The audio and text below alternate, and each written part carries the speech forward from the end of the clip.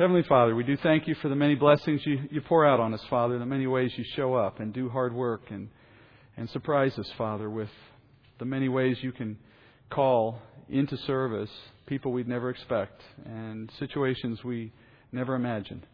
And You are doing this constantly, Father. You're always at work. We know that.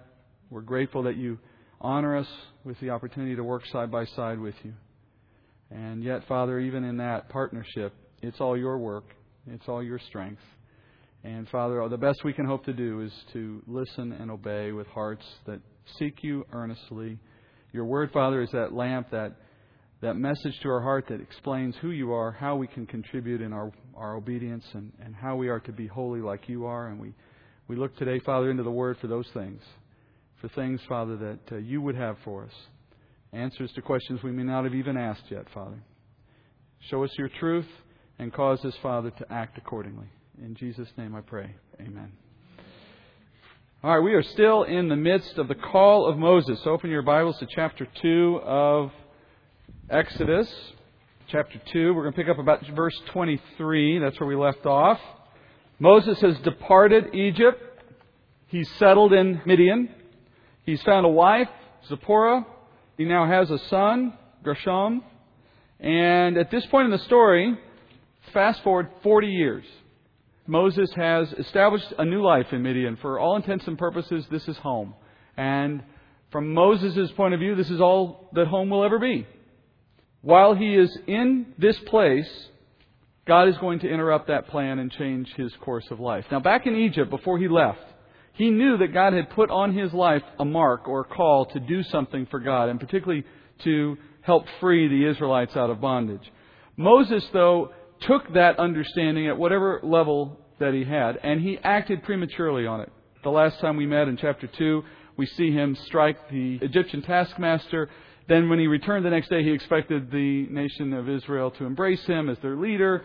But of course, they saw no reason to rally behind him, and that caused him to have to flee. Now at this point in chapter 2, God is ready for Moses to free Israel from Egypt and to bring them to the promised land that God spoke to Abraham. So in verse 23 we pick up.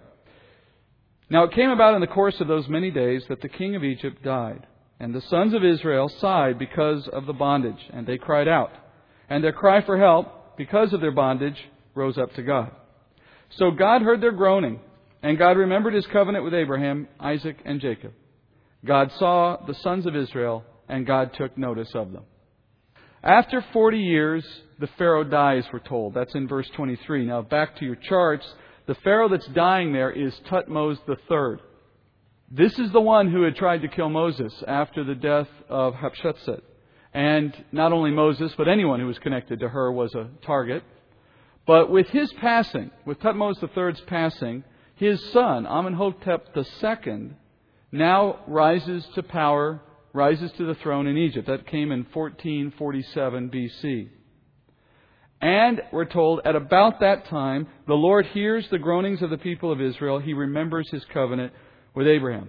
Now, whenever you see in the Bible a description of God using human characteristics to represent His actions or His thoughts, what you are seeing is something we call an anthropomorphism. In this case, God is described as hearing and remembering. Now, those are human traits. God, on the other hand, is all spirit, according to Scripture. He doesn't hear with ears.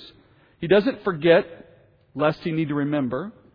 All things are continually before God and His attention. His knowledge has no limits. His mind never forgets. So these statements about Him, it's self-evident in the text that they are saying something about God, but they are not a literal description of God. When the Scriptures then describe God with anthropomorphisms, you have to look deeper at the meaning given the context. In this case, when it says God hears, it means God is inclined toward their pleas, or He is inclined toward their requests. And likewise, when it says He remembers, it means the time for God to act now has come to pass. So, putting them together, it's saying God is now inclined to act on behalf of the nation of Israel. Now is the time. After all that has come and gone, all the time that has passed, now is the moment for God to take action in keeping with the promises that He gave to the patriarchs, that He would one day free Israel and bring them back into the land. It's been 2 years since Thutmose III died. Therefore, it's been 2 years since Amenhotep II has taken the throne. So it is now 1445. Moses spends his days shepherding Jethro's flocks and his own flocks and whatever else you do in Midian until one day, chapter 3, verse 1. Now Moses was pasturing the flock of Jethro, his father-in-law, the priest of Midian. And he led the flock to the west side of the wilderness and came to Horeb, the mountain of God. The angel of the Lord appeared to him in a blazing fire from the midst of a bush. And he looked, and behold, the bush was burning with fire. Yet the bush was not consumed.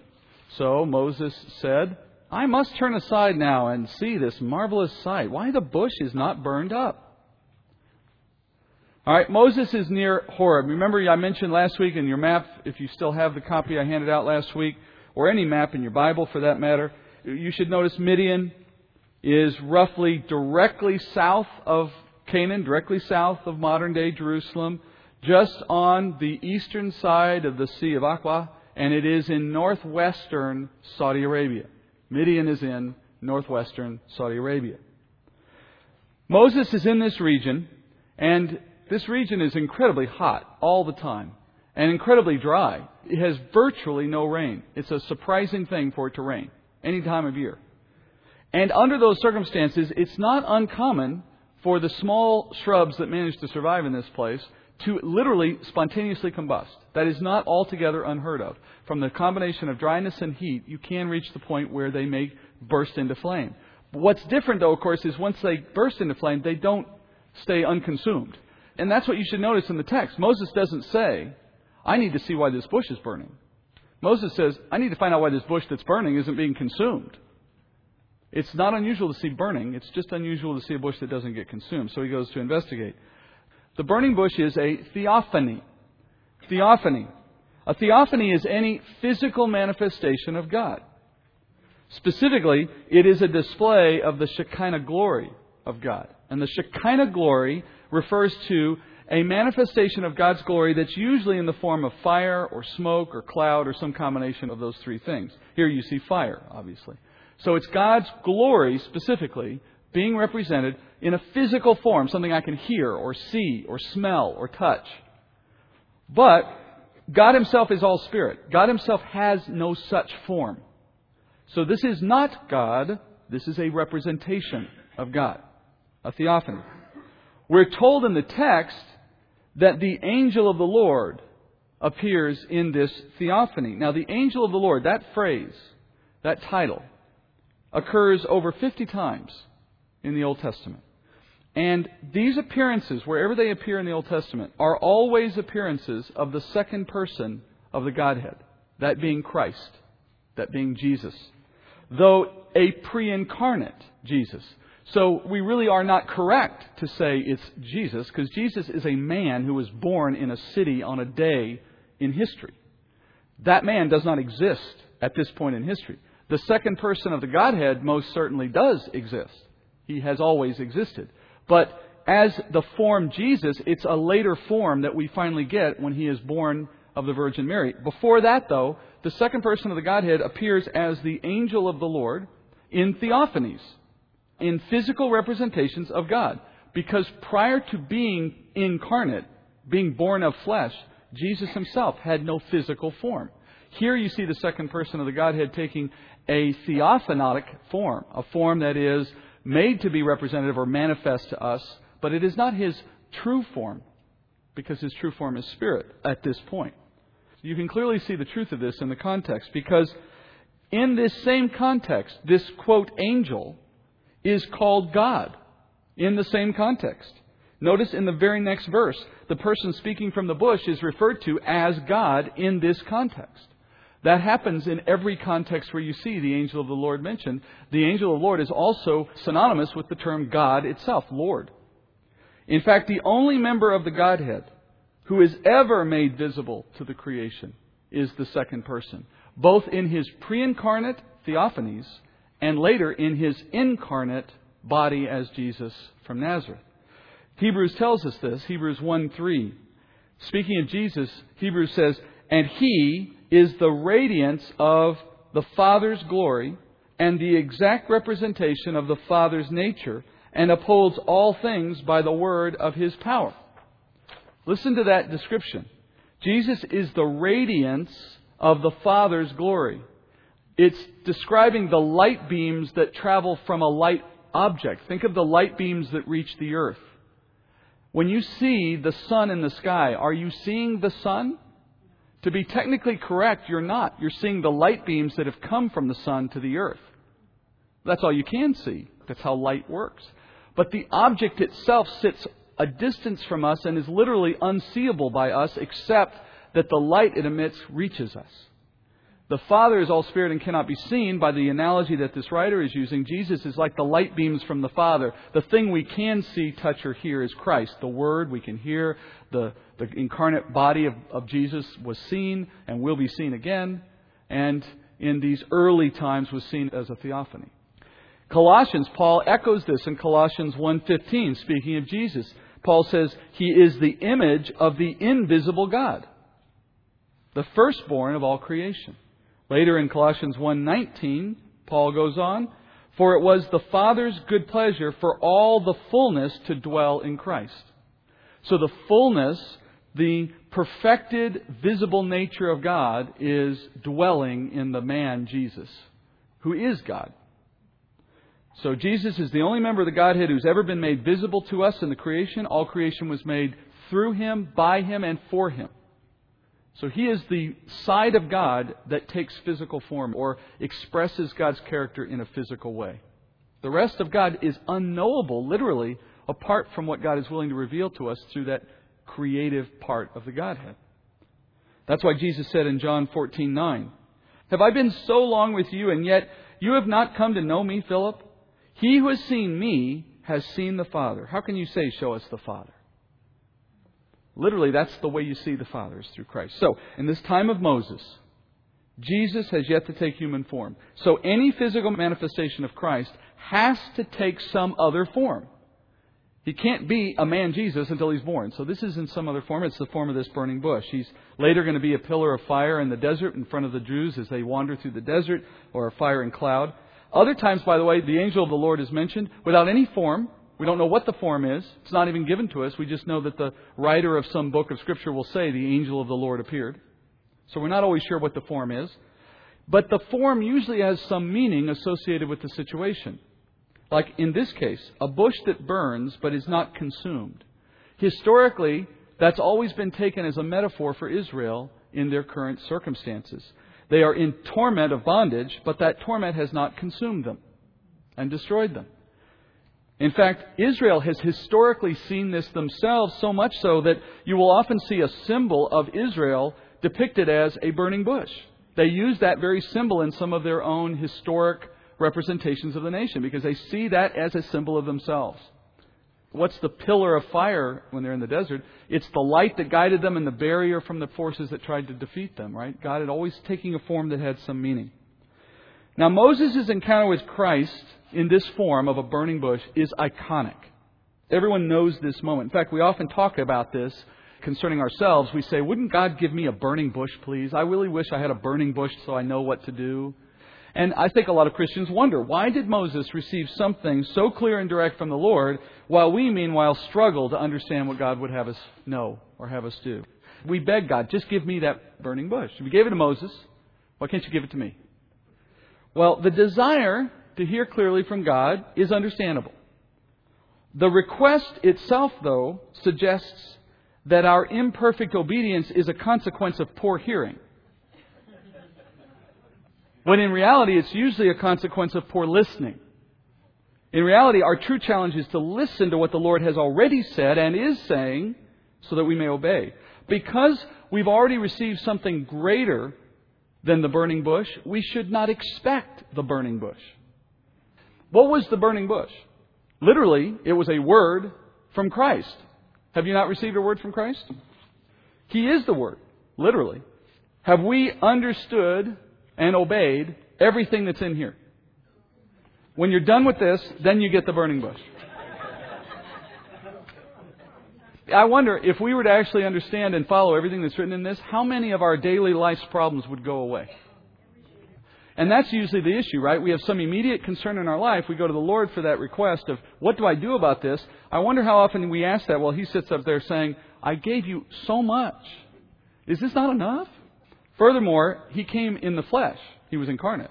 And in that life He lived before He died, He modeled what it means to be holy. He modeled what it means to be obedient to the Father. And that model was recorded in the Gospels. Are we emulating that standard yet? And most importantly, He gave us something that heretofore had never been given to those who followed the Lord, and that was the Spirit living in us, the literal Spirit of Christ in us, a blessing that even the Old Testament saints didn't know.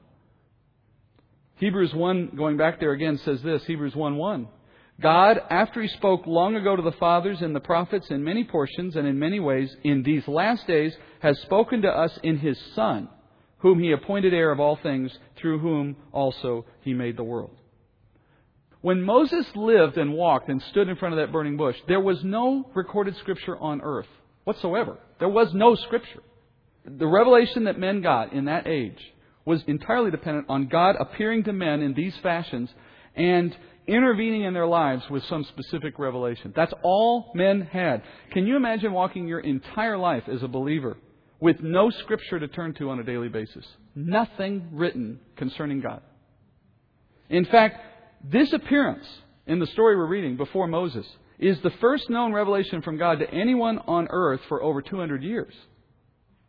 So whole generations lived and died and never heard a thing from God. No revelation came to them.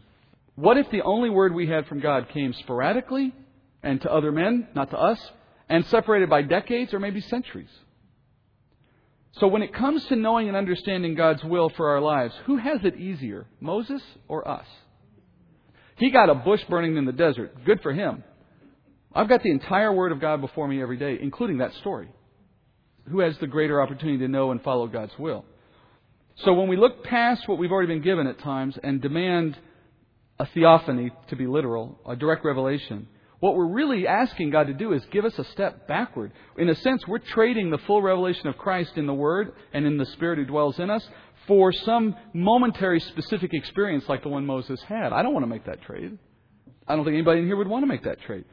Furthermore, if Christ can speak clearly to Moses through a burning bush, can we not expect Him to speak clearly to us through the Spirit that He's placed in us? And if a few words in the desert can change the course of Moses' life, how much more could the words of this book change our life? What we have far exceeds what Moses had. We really don't need to ask for more. What we need to do is take advantage of what we have and be receptive and listen. So let's look at what happens with Moses and listen to what he hears from the bush. Verse 4. When the Lord saw that he had turned aside to look, God called to him from the midst of the bush and said, Moses, Moses. And he said, Here I am. Then he said, Do not come near here. Remove your sandals from your feet, for the place on which you are standing is holy ground. He said also, I am the God of your father, the God of Abraham, the God of Isaac, the God of Jacob. Then Moses hid his face, for he was afraid to look at God. The Lord begins this conversation, and He begins it by calling Moses' name repeatedly, twice to be specific.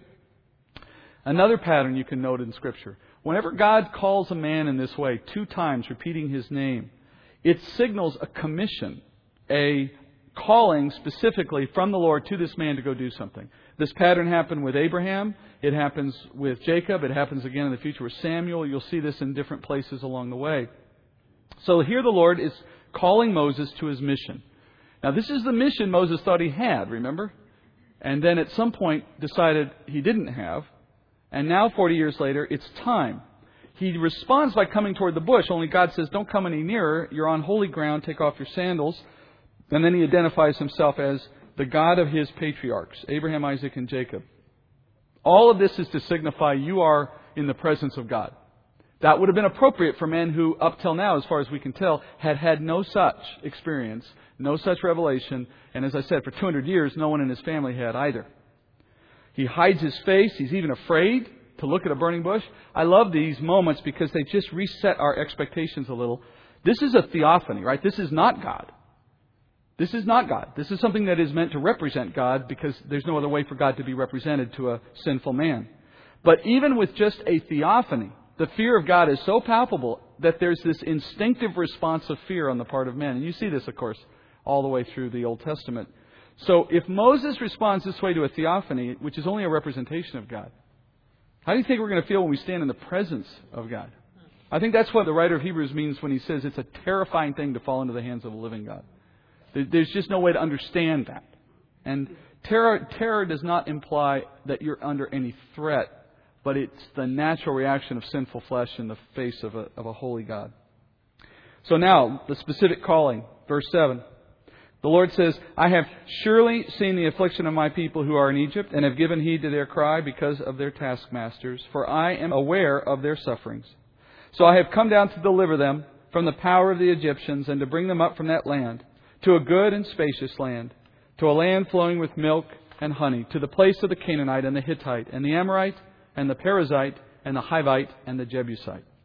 Now behold, the cry of the sons of Israel has come to me, and furthermore I have seen the oppression from which the Egyptians are oppressing them. Therefore come now, and I will send you to Pharaoh, so that you may bring my people, the sons of Israel, out of Egypt. So God lays it out for Moses. Here's why I'm calling you. I'm ready to respond to the affliction. I'm going to deliver my nation. Notice what God does, though. All the pronouns throughout. God says, I will deliver the nation. They are my people. I have heard. I have come down to deliver them. He doesn't say, Moses, I want you to go deliver my people.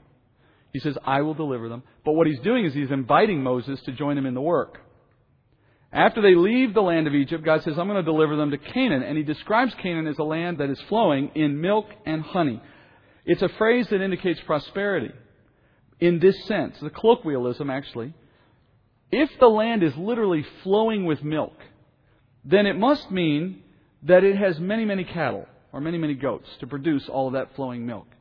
And if the land could support that many livestock, then obviously the land has a lot of grass, a lot of pasture land. In other words, it's a measure of how much the land can support that many animals to produce that much milk. Likewise, if the land is flowing with honey, it must mean there are a countless number of bees. And if there are so many bees, that's only possible if the land is covered with flowering, blossoming plants that produce the nectar for all of that honey. So it means it's a land of plentiful harvest. So these two phrases, milk and honey, refer to animals and farming. Notice the land they receive is currently held by all those ites. I had a pastor one time who used to run through that list, and if you weren't listening carefully, he'd sneak in Mennonites. And you'd have to be, whoa, I think I heard that. Remember, these are the people God told Abraham back in Genesis 15 that would be displaced, judged for their iniquity. But not yet. They had to wait until an appointed time. Now God is ready for that time. But there are many other ites in this land. There's only 6 listed here. This is another interesting pattern of Scripture. There are various points in Scripture when the ites of Canaan are listed. And the numbers are always different. When God told it to Abraham in Genesis 15, He only used 1. The Amorites, who were then representative of all the Canaanites. Well, here it's 6. Those numbers have meaning. In the case of 1 is the number of sovereignty, of God acting in sovereign power. When He's saying what He's saying to Abraham, it's nothing but a display of sovereignty. You will have this happen to you, and then this happen to you, and I will do this, but then this will happen, and then I will bring you back in this land, and it's after 400 years, and that's sovereignty. Now it's 6. 6 is the number of sinful man. So He's emphasizing their iniquity now has reached the point where it is time for me to take them out of the land, as He has promised. So it's a representation of their sin. Further evidence that God is fulfilling the words He gave to Abraham in His covenant. Then lastly, as I said, God invites Moses to join the work. He says, I want to send you to Pharaoh. You'll bring my people out of Egypt. Now, I can only imagine a little of what must have been running through Moses' mind. Not only just the terror and the whole shock of seeing a theophany, but now the message. I'm here, I've got a wife, I've got kids, I've got a job, I've got my lifestyle, I've got this family, I don't want to go anywhere, I hadn't planned on going anywhere. Now all of a sudden I've got to go somewhere, and it's not just anywhere, I've got to go back to Egypt, and I've got to talk to the Pharaoh, and that won't go well. It's all come into his mind. So he asks 2 questions, and he raises 3 objections. 2 questions, 3 objections. Let's look first at the 2 questions, beginning in Exodus 3:11. But Moses said to God. Anytime you see the word but after God gives you a call, there's bad things happening. But Moses said to God, who am I that I should go to Pharaoh and that I should bring the sons of Israel out of Egypt? And God said, or He said, certainly I will be with you, and this shall be the sign to you that it is I who have sent you. When you have brought the people out of Egypt, you shall worship God at this mountain. So that's his first question. It may sound like an objection, but it's just him asking what is probably an obvious first question. Having heard what God just said, Moses says, who am I to do this? Meaning, how can I expect to be successful in this kind of a task? Wouldn't we all ask that? I mean, put it in some contemporary context and see what you think. God appears to you and says you're going to go to some foreign leader and demand that they change some huge policy. Wouldn't you first think, well, who am I to go do that? Wouldn't you want to send like the Secretary of State? Why me? The implication is Pharaoh is so strong and so powerful and I'm so not that it makes no sense. God answers the question by assuring Moses that God is not asking Moses to go alone, nor is He asking Moses to do this in his own power. Furthermore, God gives Moses a sign that will prove to him that he has heard all of this from the true living God. When they leave Egypt, he will find himself at this very same mountain, and when he does, he will find himself worshiping God. And of course, that refers to what Moses was eventually shown on the mountain, the face of God and all of that. That will be a proof for Moses later to rest in, to know all of this has happened truly because God has sent me. So his response to the question is, don't worry, you're not doing this on your own. It's not you who's doing this, it's me. Then verse 13, Moses asked the second question. Moses said to God, behold, I am going to the sons of Israel, and I will say to them, the God of your fathers has sent me to you. Now they may say to me, what is His name? What shall I say to them? God said to Moses, I am who I am. And He said, thus you shall say to the sons of Israel, I am has sent me to you. God furthermore said to Moses, thus you shall say to the sons of Israel, the Lord, the God of your fathers, the God of Abraham, the God of Isaac, and the God of Jacob, has sent me to you. This is my name forever, and this is my memorial name to all generations. This second question is such a fascinating question. Moses says, what do I do if they ask me who you are? And I don't know that we would have naturally assumed that question, but it shows you how much different our thinking is with all that we know, with all that we have in Scripture. But you have to go back to the Moses of that day to really appreciate why this would have been a question that's top of mind. There's been no revelation of God for 200 years. There's no first-hand knowledge of God in his lifetime. He's coming at this from a blank sheet except for the history, the verbal history that's been passed down concerning Abraham and Isaac and Jacob, which is not insignificant, mind you. But at some point, doesn't that start to be history rather than personal experience? That's what Moses recognizes here. Remember, Israel's been in bondage for these many years. They've not heard from God themselves. They must have their own doubts about God at this point, given their circumstances. And they're in a culture in which everyone in that culture worships countless number of pagan gods. So the natural thing for Moses to assume is he shows up with yet another God who wants to free them, and they're going to ask the obvious question, which God is this? Who is this God? In response, God gives another of those iconic responses in Scripture. He gives His own name. The name of God is, I am who I am. Literally in Hebrew, God's name would be translated this way: one who causes all to be, or the one who is. Either one of those could be done out of the words in Hebrew. The word for I am in Hebrew is Hayah. Hayah. Hayah. It's the active form of the verb to be in Hebrew. What I mean by active is it means to exist, but in an active sense in Hebrew. So it's to exist in action. What it suggests is God is calling Himself the real God who proves His existence by His works. He proves that He is by what He does, as opposed to false gods who are silent and still and do nothing.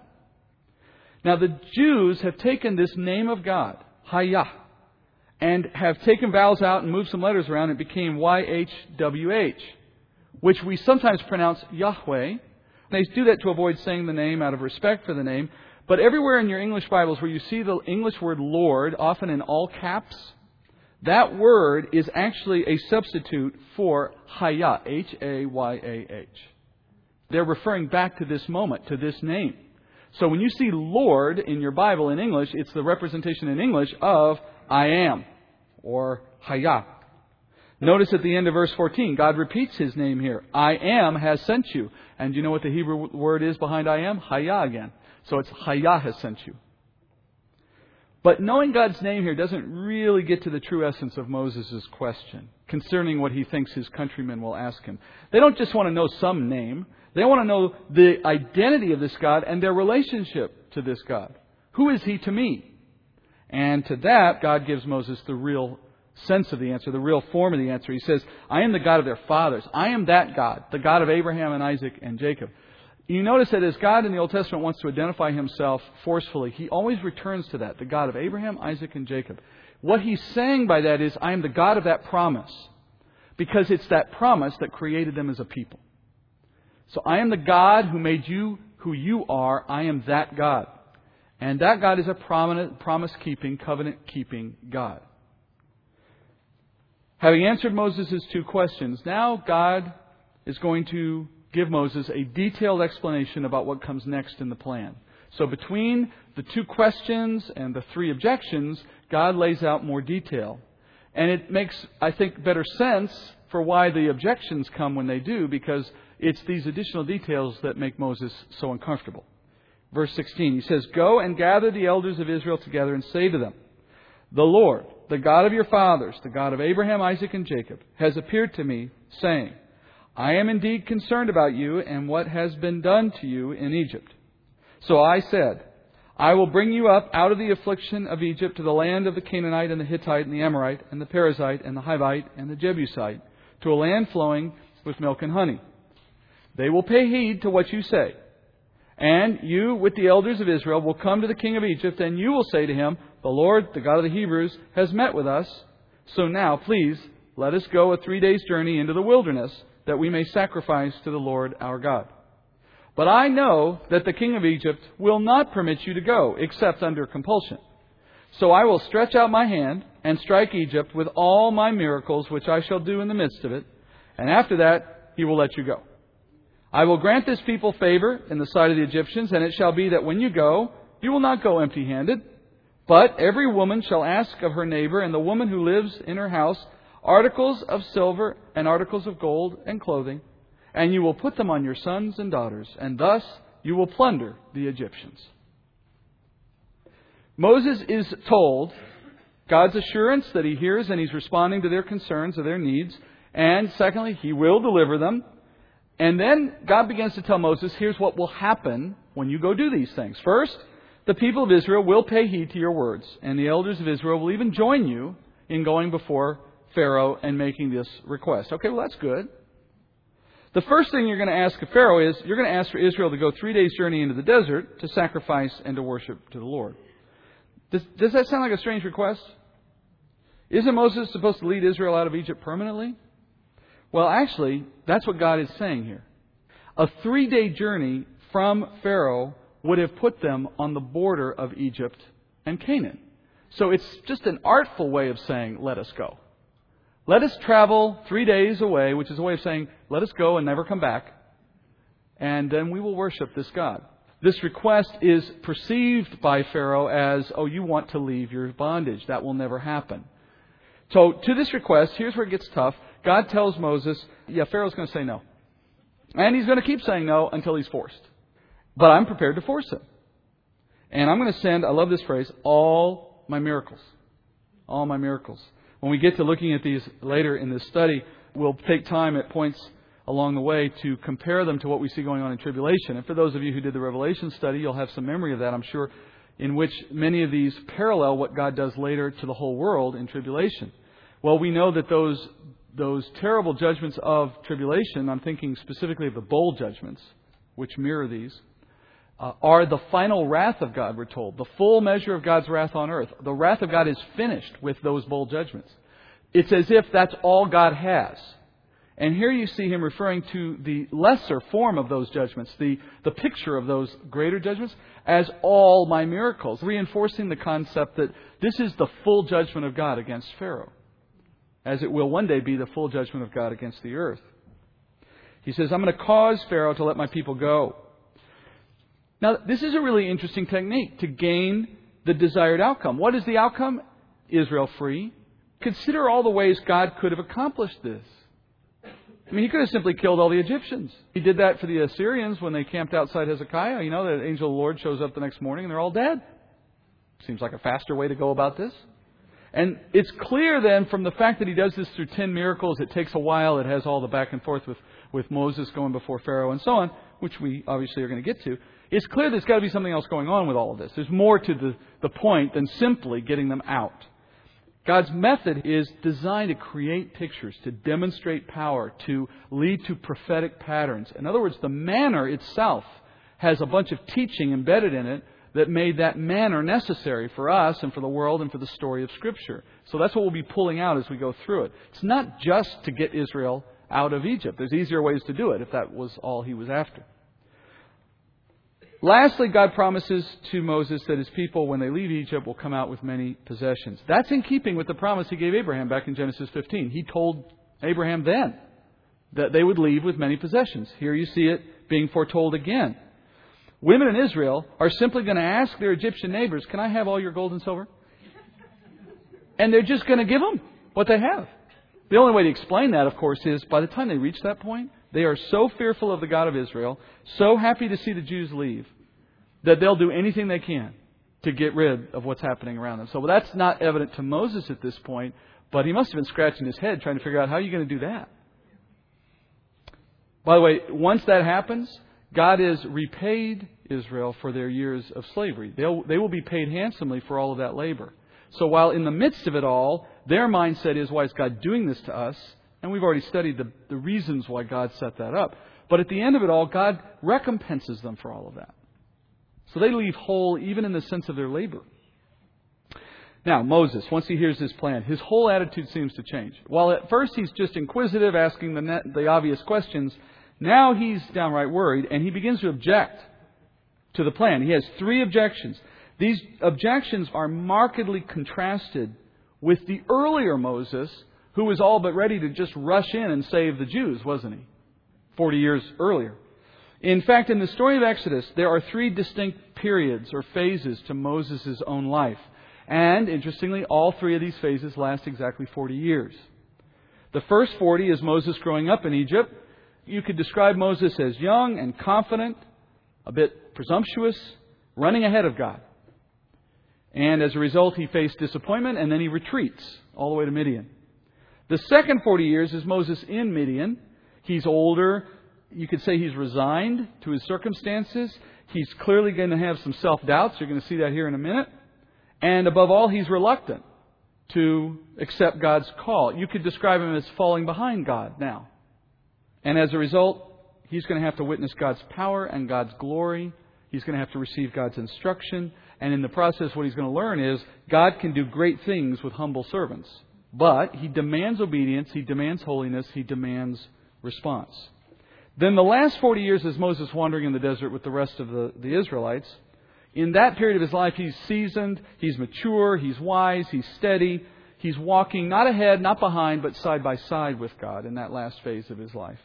He's going to have a lot of trials, but in the face of those trials, he leads God's people with diligence, with persistence, and through a lot of challenges, learning all the time God is holy, God is good, God is just. You could ask for nothing better in your own life, if you ask me. To end your life that way, to have seen all sides of God and to be brought to that degree of maturity would be wonderful. All right, so now we're looking at that second 40 years, though, that reluctant, self-doubting Moses. So chapter 4 is Moses raising 3 objections to the way he serves God. And we won't finish the chapter today. We don't need to, but we'll go through the first 2/3 of it or so to get through these objections. Let's read. The first one is in chapter 4, verses 1 through 9. Then Moses said, "What if they will not believe me or listen to what I say? For they may say, 'The Lord has not appeared to you.' The Lord said to him, 'What is that in your hand?' And he said, 'A staff.' Then he said, 'Throw it on the ground.' So he threw it on the ground, and it became a serpent, and Moses fled from it. But the Lord said to Moses, 'Stretch out your hand and grasp it by its tail.' So he stretched out his hand and caught it, and it became a staff in his hand. That they may believe that the Lord, the God of their fathers, the God of Abraham, the God of Isaac, and the God of Jacob, has appeared to you." The Lord furthermore said to him, "Now put your hand into your bosom." So he put his hand into his bosom, and when he took it out, behold, his hand was leprous like snow. Then he said, "Put your hand back into your bosom again." So he put his hand into his bosom again, and when he took it out of his bosom, and behold, it was restored like the rest of his flesh. If they will not believe you or heed the witness of the first sign, they may believe the witness of the last sign. But if they will not believe even these two signs or heed what you say, then you shall take some water from the Nile and pour it on the dry ground, and the water which you take from the Nile will become blood on the dry ground. So Moses' first objection is, what if they don't believe me? Now, notice something interesting at this point. God has told Moses that he will be sent to Egypt to free his people from Pharaoh's grip. And God has said Pharaoh won't listen. So God is prepared to bring miracles against the king to compel him to listen. So in light of that, wouldn't Moses' first concern be, well, maybe Pharaoh won't listen to me? Wouldn't that be your first thought? Pharaoh's not going to respond to my comments. No, the first thing he thought is, the Jewish people themselves won't even listen to me. Well, of course, that's built on his past experience. The last time he tried to do this, they didn't listen to him. His doubts, I have to believe, are shared by a whole lot of other people who have had to step out in leadership at some point in time. I've often heard it said ministry would be a lot easier if it weren't for all the people. Because people don't want to be led. We don't want to be led, especially if that leadership needs to correct, admonish, or challenge us. Then we really don't want leadership. In Moses' case, the people were going to be called to leave everything they knew, enter a strange and uncertain world under the threat of the Pharaoh. And if you know anything about how this story goes, you know that they quickly wish they were back in Egypt, right? So they were not easy people to lead. The fact remains, though, God calls men to lead His people, then and now. And that's what God has always done. Paul says in Ephesians 4:11 and 12, He gave some as apostles, some as prophets, some as evangelists, and some as pastors and teachers for the equipping of the saints, for the work of service to the building up of the body of Christ. These leadership positions, those and others like them, they're intended by God to bring good things to the people. To build them up, it says, to give them an advantage so that they can work in service to the body. That's why I think Hebrews says in Hebrews 13:17, obey your leaders and submit to them, for they keep watch over your souls as those who would give an account. Let them do this with joy and not with grief, for this would be unprofitable for you. I love the way Hebrews brings it back to us. He says, don't think of it simply for what's good for them. It's not good for you to make the job of the leadership harder because God put them there for you. And not that they're perfect because of that. Moses wasn't perfect.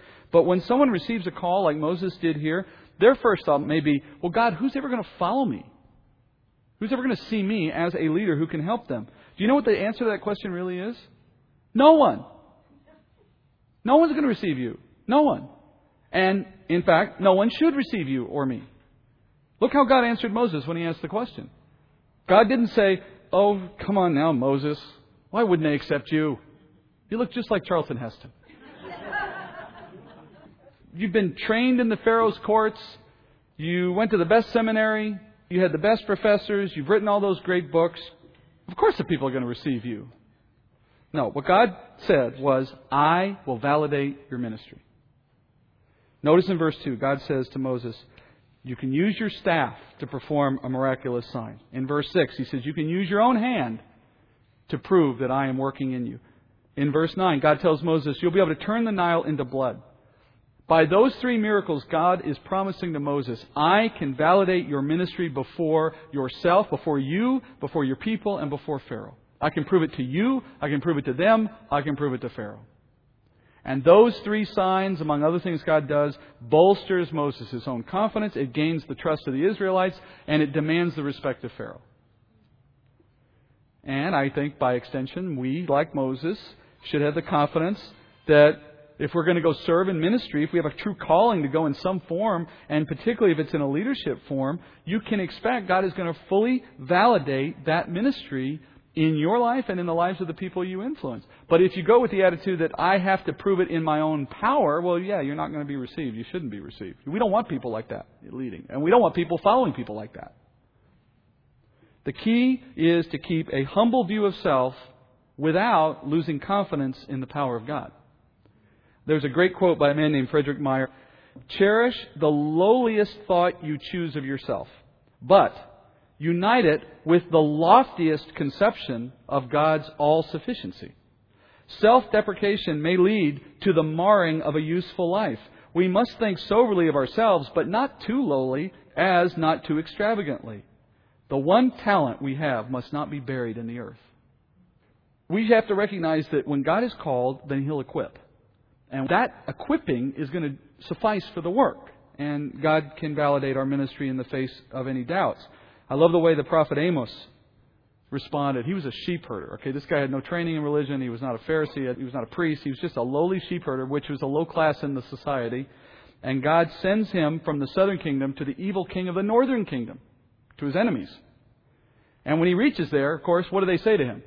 You're nobody. Who are you to come talk to the king? Here's what he says. Then Amos replied to Amaziah, I'm not a prophet, nor am I the son of a prophet, for I'm a herdsman. I'm a grower of sycamore figs. But the Lord took me from the following flock, and the Lord said to me, go prophesy to my people Israel. So, humble, insignificant, yes, but God told me, so here I am. And here's what God says. So that's Moses' first objection. They won't receive me, and God's response is, you're right, but they'll receive me. Then Moses raises a second objection. Verse 10. Then Moses said to the Lord, please, Lord, I have never been eloquent, neither recently nor in time past, nor since you have spoken to your servant. For I am slow of speech and slow of tongue. The Lord said to him, who made man's mouth? Or who makes him mute or deaf or seeing or blind? Is it not I, the Lord? Now then, go, and I, even I, will be with your mouth and teach you what you are to say. Moses says, the people aren't going to receive me. Now he turns to saying, well, I'm not going to be a particularly good messenger. I'm not really cut out for this kind of work. You need to find someone who has the natural ability to carry this off. He's referring here to his lack of strength or skill in speech. And so he tells God, if God needs someone to speak eloquently, he should look for someone else. Moses describes himself here as slow of speech, slow of tongue. Actually, he says, literally, I am not a man of speech. I have a heavy mouth. Have you ever heard it taught that Moses may have stuttered or he had some kind of speech impediment? That may have been true, but this phrase more accurately describes someone who isn't good at speaking on their feet. That would be more the sense of it in Hebrew, as I understand.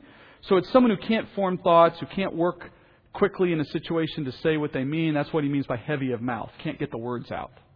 It's not that he says, I have a birth defect, I can't do this job. He's saying, I just don't think I speak very well. It's just as likely, in fact, it's even more likely that Moses was simply expressing the fear that we all have of having to speak in such a dramatic way. In other words, Moses is just like you and me.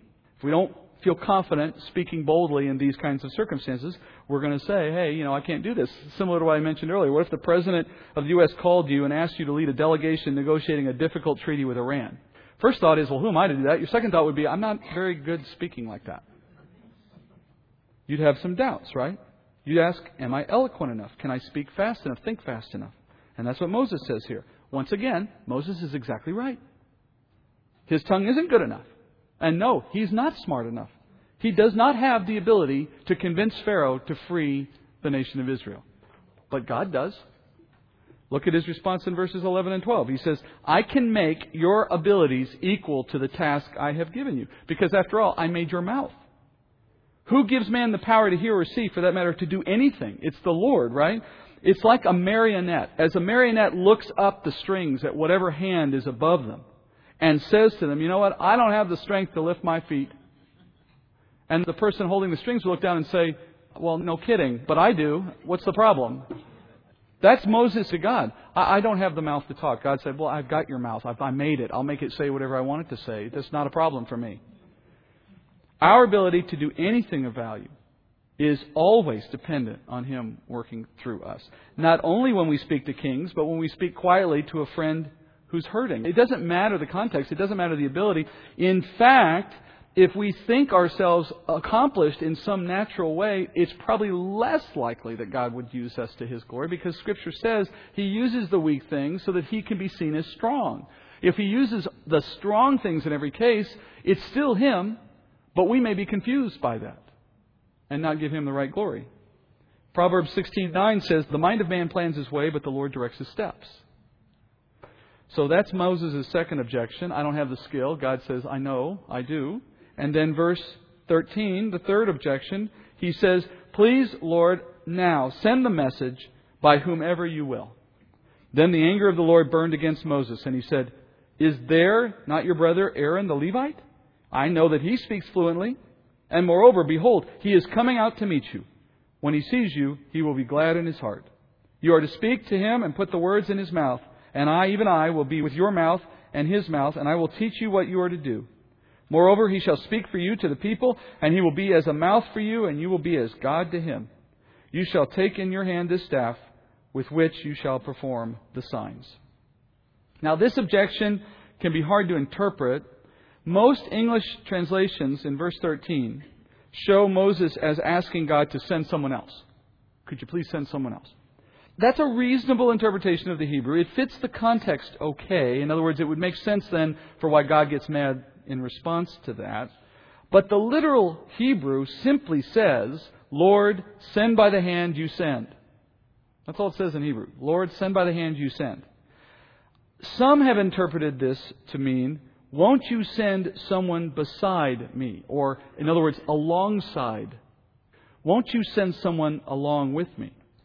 That's the interpretation I prefer, because what Moses is objecting to in this case is the thought of having to do this by himself. I don't want to do this by myself. Would you send me with someone beside me? God grows angry with that response. In fact, before we even look at his response, just note the fact that he gets angry.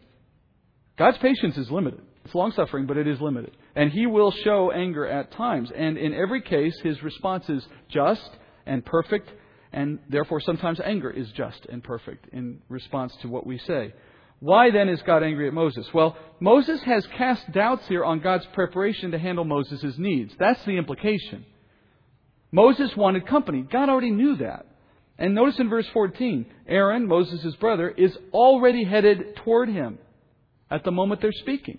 This is like when the servant in Genesis is praying to find a wife for Isaac, and before his prayer is even done, there's Rebekah coming down to the well, right? That's God showing up right on time.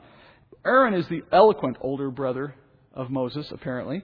While Moses enjoyed his life in Pharaoh's court and then later in Midian, Aaron lived with the Jews in Goshen.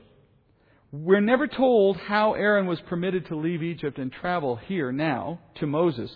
We can only assume he must have escaped by God's hand from the slavery that he was a part of.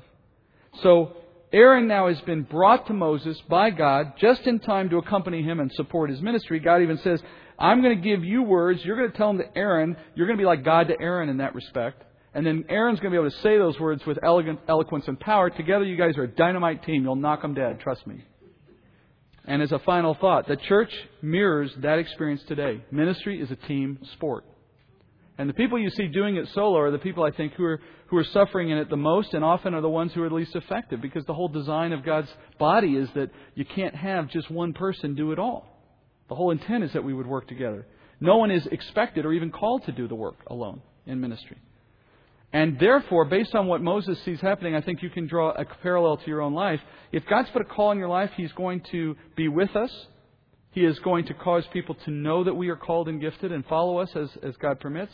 He is going to give us the ability to do what He's called us to do. And He's going to bring us people who we need, when we need them, to help us in that work. And that comes in a variety of ways. Physical support, prayer support, financial support, counsel, emotional support, and any number of ways in which we may need that help. Moses had a role. Aaron had a role. They were both working as God gifted him. Now he has no excuse but to answer God's call. There's one thing left in that chapter, one thing that Moses still needs to do before he's ready to serve in this call, and we'll deal with that as part of getting into chapter 5. Heavenly Father, I pray a prayer of thanks, Father, that you call us and you give us opportunity to serve. We know, Father, that each of us are part of the body, and if so, Father, each of us have a work of ministry according to your word, and each of us are being trained up for that work. I pray, Father, that you would call us each in a specific and clear way that we would understand, and that you would give us courage to respond, that no one, Father, would stay on the sidelines in this last days of urgency, and you would use all of us to the greatest of your glory, Father. I pray that we would have confidence to know you have called and you will equip, and that you would bring those alongside us to encourage us in that call. And in all that we do, Father, we would serve in your power. Thank you for this message, Father. Thank you for the teaching of your word. And Father, I pray that in weeks to come you would continue to teach us and grow us in the grace and knowledge of Jesus Christ. We pray in His name. Amen.